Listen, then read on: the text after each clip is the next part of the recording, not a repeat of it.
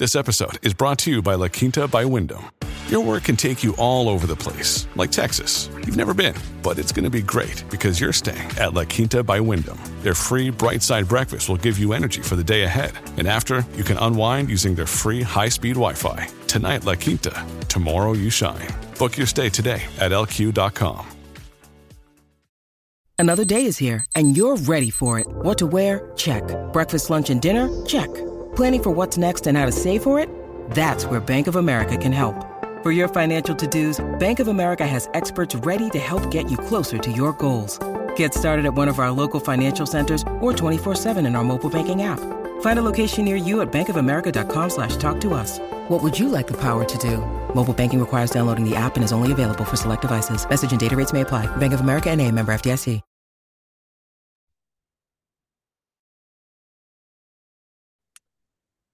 Hey guys, welcome to this week's podcast episode for the Financial Freedom Podcast. I've got a really special guest for you today, Brian Pillmore, and he's pioneering a new era of banking strategy. So today's talk is going to be all about the banking sector, financial crises. It's going to be really fascinating. We'll talk about digital assets as well, and he's the founder and CEO of VisBanking, and it's a pioneer data-driven banking platform. And I'm really happy to ask Brian about this. So Brian, welcome. Hey, thanks so much, Chris. Great to be here. Yeah. Kind of set the stage, talk about your background, how you got started, and what you do. Yeah. Well, I'm leading a startup called VisBanking today. And like you mentioned, we're a bank intelligence and action system. And we help bank stakeholders, be that bank executives or leaders, or stakeholders at banks, people that sell to banks, vendors to banks, to better understand the bank that they're looking at and maybe the competitors in the landscape. So I like to say, I don't think there's anybody that has more information about the banks in the U.S. and the credit unions than we do. Billions of records spanning 30 years. So we kind of nerd out on banks. I would say, my background, I started as an engineer, and your audience, I think, could probably appreciate that, getting some deep technical training, and then your career takes you in a different direction, right? And in the midst of my engineering career, I wanted to explore leadership. And I talked to my boss, and I was in a great job at the time in a beautiful area in Virginia. And she said, "Oh, Brian, you definitely could be a leader here. You just hang around for 10, 15, 20 years, and you're it." And I knew that day, while she was well-meaning and she was very kind, that path was not right for me. So I made a change, and I moved into finance and accounting. I taught myself some accounting skills, took one class at the community college, and then I became an auditor, a financial auditor, for 3 years. In the middle of that, the financial crisis happened.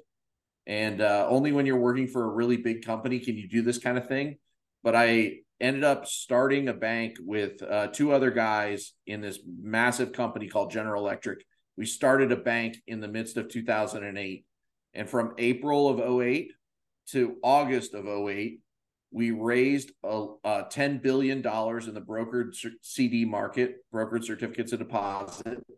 And then we acquired the second largest equipment finance company at the time from Citigroup.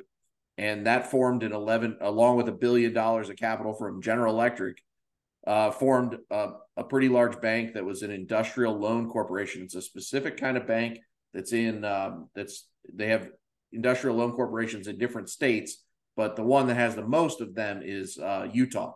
So this happened to be headquartered in Salt Lake City. So I bounced between Connecticut, Salt Lake, and Dallas that summer. That was my trial by fire learning about banking. I had, other than having a bank account and having a credit card, I knew nothing about banking. Yeah, really fascinating story. And I love this. I love the story that you talked about, your boss is like, yeah, stick around for 60 years and, and then you'll make it.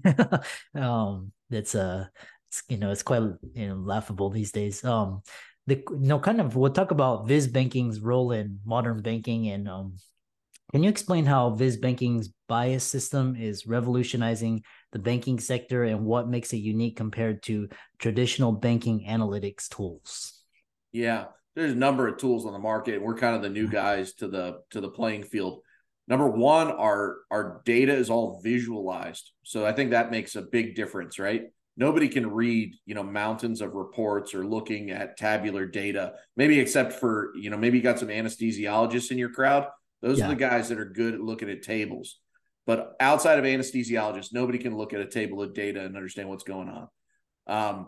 So first of all, we visualize the data. Secondly, we integrate the data. So all these pieces of data are in different silos. Think like people data, legal entity data, financial data, regulatory enforcement data. Well, you got to connect the silos so that you can see, oh, this bank had a regulatory enforcement action from this regulator. Their financial performance before that dipped. And by the way, we can also see that their CEO left. And here's the new CEO. So we can see all that stuff in our platform. And so it gives you, so the silos are connected. And then we don't believe that data is meant to just be viewed or digested by humans. We think like we're driven to action. So that's like the bank intelligence piece. Great. You got the intelligence. Now what do you do with it? Well, it's to drive action. So we've built sort of a micro application layer on top of all this data. And that micro application layer lets you do things with it. So you could say, hey, show me all the banks that grew loans last quarter and who are the customers that they added. That's a big step. Then secondly, how about I run a bank and I need to find a new chief credit officer? Well, we got a 2.5 million person data set of just people that work in banking and financial services in the US. Let's find you a chief credit officer that's near your office in I don't know, pick the Woodlands, Texas. At Evernorth Health Services, we believe costs shouldn't get in the way of life-changing care, and we're doing everything in our power to make it possible. Behavioral health solutions that also keep your projections at their best? It's possible. Pharmacy benefits that benefit your bottom line? It's possible. Complex specialty care that cares about your ROI? It's possible. Because we're already doing it. All while saving businesses billions. That's Wonder made possible. Learn more at evernorth.com/wonder.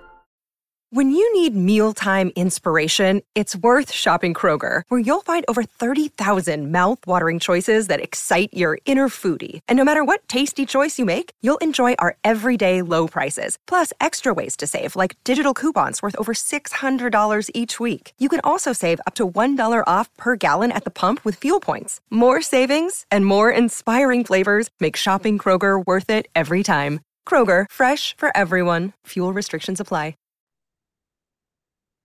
That's where I'm from, actually. Oh, even better. Wow. Yeah. Yeah, I love that. And, quite interesting because I'm actually, these days, I'm really kind of a subset of my attention is focused on like fintech and, especially data analytics, AI, blockchain, the role of digital assets, whether, again, this is not financial advice, but, the role of that Bitcoin is playing as a digital asset. Still very early, but so talk about this navigating financial crises and with your experience in various roles in the banking sector, what strategies do you suggest for banks to navigate through financial crises effectively? Yeah, wow, that's a deep one. Okay, so for your viewers that are unaware, and I bet your viewers are very aware because they're super intelligent people and they care about their financials. We are in the midst of a banking crisis. It is a quieter crisis than 2008. Why is it quieter? Well, because it's not being led. Eventually, I think we're going to get there, but it's not being led by deterioration in credit. Why? How is it being led? What are the 3-4 banks that we've seen that were headline Wall Street Journal failures this year? It was led by illiquidity. That's driven by interest rate policy. So interest rates rise, and these banks, because they couldn't deploy their deposits into high quality loans, there just wasn't enough loan demand in our economy over the last 4 years. as the federal government put over $5 trillion, almost $6 trillion into the money supply. These banks put it into securities. And I know this is a little bit long-winded, a little bit rudimentary, but I want to get this foundation laid. So those banks, in order to get any yield on those bonds that they put on their balance sheet, they went long. And we saw what happened, right? Silicon Valley Bank, there in October of 22, when they reported earnings for the third quarter, their bond portfolio had an average duration over 6 years long. So that means in order to unwind, half of that portfolio, that it would have taken 6 years to just unwind half of the portfolio. And then they had a run. So that drove them to illiquidity. So all of those assets are tied up in a bond, a treasury bond. And in a normal environment with sort of steady rates, you can come in and out of those hopefully shorter term bonds. But these guys went long. They're in 5, 10 year, maybe 15-year treasuries. That's a problem. So if they're going to sell them after interest rates have risen, those bond prices are lower, inversely correlated to interest rates. So to make a long story long, that is what drove the illiquidity for the banks. And we are in the midst of that. It has not unwound completely. There are more bank failures to come. The government has shored up confidence for now, but that, it's a different kind of crisis than 08.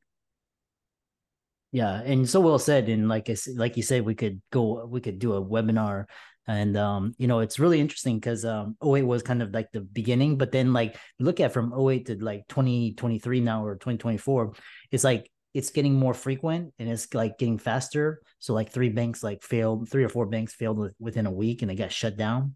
And then 08 took almost a year to play out with first Bear Stearns, and then culminating in Lehman. And it's all a problem with fiat currency and central banking and too much debt, and just kind of money printing and kind of just reckless spending on just frivolous things. We can talk about all of this, and then bailouts for the rich, and unethical greed, fraud. So talk about ethics and organizational behavior. What are your thoughts on that? You like the big topics, Chris. This is great. I think ethically, it's absolutely criminal to add significant money supply.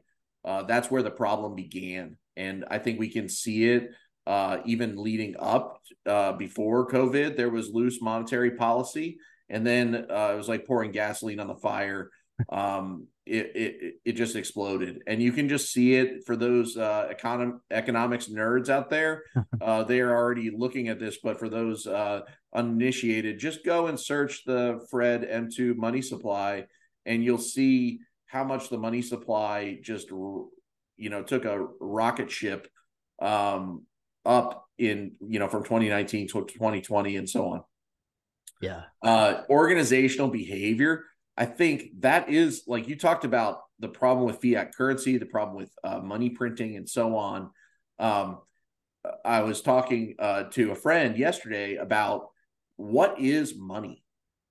When we get back to it, fundamentally, and I'm not a classically trained macroeconomics guy or anything, but money fundamentally is the result, or the evidence of converting labor, converting useful assets and equipment and so on. What is produced is money, real wealth.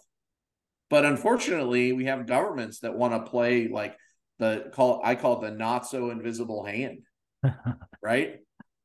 We can see exactly what they're doing somewhat, because we have some government reporting that is at least directionally correct, probably at least better than the reporting out of China. But it's criminal to put that kind of money supply in, and gosh, shocker, it causes inflation. Yeah. Right. Yeah. Like I said, and so it's quite interesting. There's a really good book by Lynn Alden talking about broken money, and I think especially since the advent of Bitcoin a lot, I've really understood the idea of money better, what it is. It's a medium of exchange, it's a store of value. And kind of how the money system is broken. It's kind of just old, central banking, and how it's, we need more transparency. Which brings me to my next question is, you talk about this economic influence on the banking sector.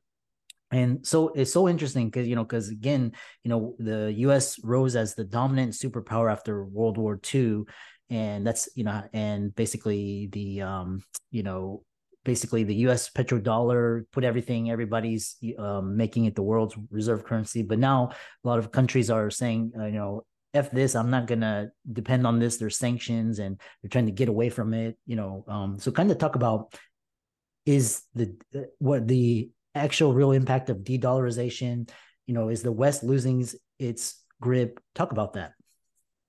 Yeah, I think it's a little bit overblown. I'm not sure that I would lend a lot of credence, or maybe those people that are making those announcements in books or publications are maybe a little ahead of their time, and more power to them. Like, they're going out on a limb there saying hey, this is going to be a de-dollarization. At the end of the day, I liked your phrase, that money is a store of wealth. And I like, even to preface that with that, it's a temporary store of wealth in terms of our fiat currencies. Yeah. So if your wealth, if you're a physician listening to this podcast or anybody else, and if your wealth is primarily stored in fiat currency, first of all, it's an unproductive asset. Secondly, inflation is eating away at it. Third, you're actually taking on counterparty risk due to the fact that that currency is issued by a government. And while it may be, the most stable government in the world, no government is completely risk-free. The so-called risk-free rate ain't exactly risk-free. Yeah. So when I look at the store, where do I want to store wealth long term? It'd be better to own a bank than put your money in a bank, right? It'd be better to own a productive asset, an apartment building, than to store your money in a fiat currency. It would be better to own a tangible asset than a financial asset, perhaps. Yeah. Right. A productive tangible asset. Right. So would I like to own an apartment building or a REIT? Well, one's a financial intangible security, and the other is a physical building. You might say, well, I never actually own the building. I just own an interest in a legal entity. Well, fair enough.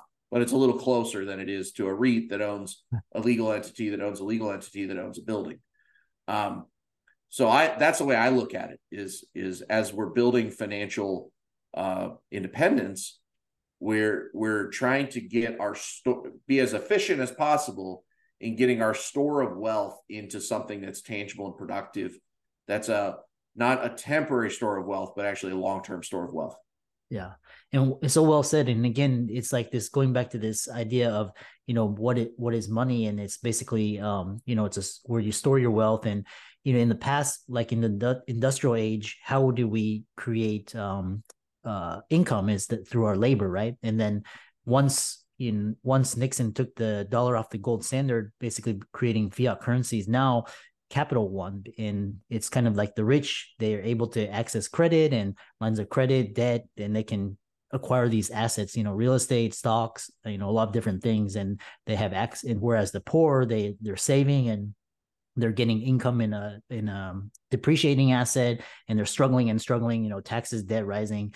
And that's why there's inequality. So, it's very fascinating. Like I said, our financial system's broken, really needs a, revamp.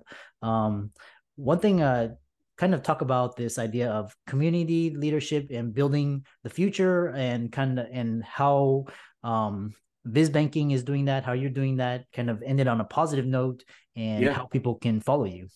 Yeah, I think when I look at community and leadership, I think that's actually part of wealth. I think one of the largest stores of wealth in our lifetime and beyond our lifetime is actually in relationships. So when I talk to my own children, I talk about being wealthy, not as just having money or assets, but actually being wealthy in terms of our relationships, our involvement in our community, the impact we're having on the world, the things that we know, intellectual wealth, and so on. So there's many different forms of wealth. And what we're doing at VisBanking is actually building intellectual wealth, right? Where we know we have deep knowledge on an industry. And I really enjoyed what Bonner and Bonner said in the book Family Fortunes to talk about, wealth building and generational wealth.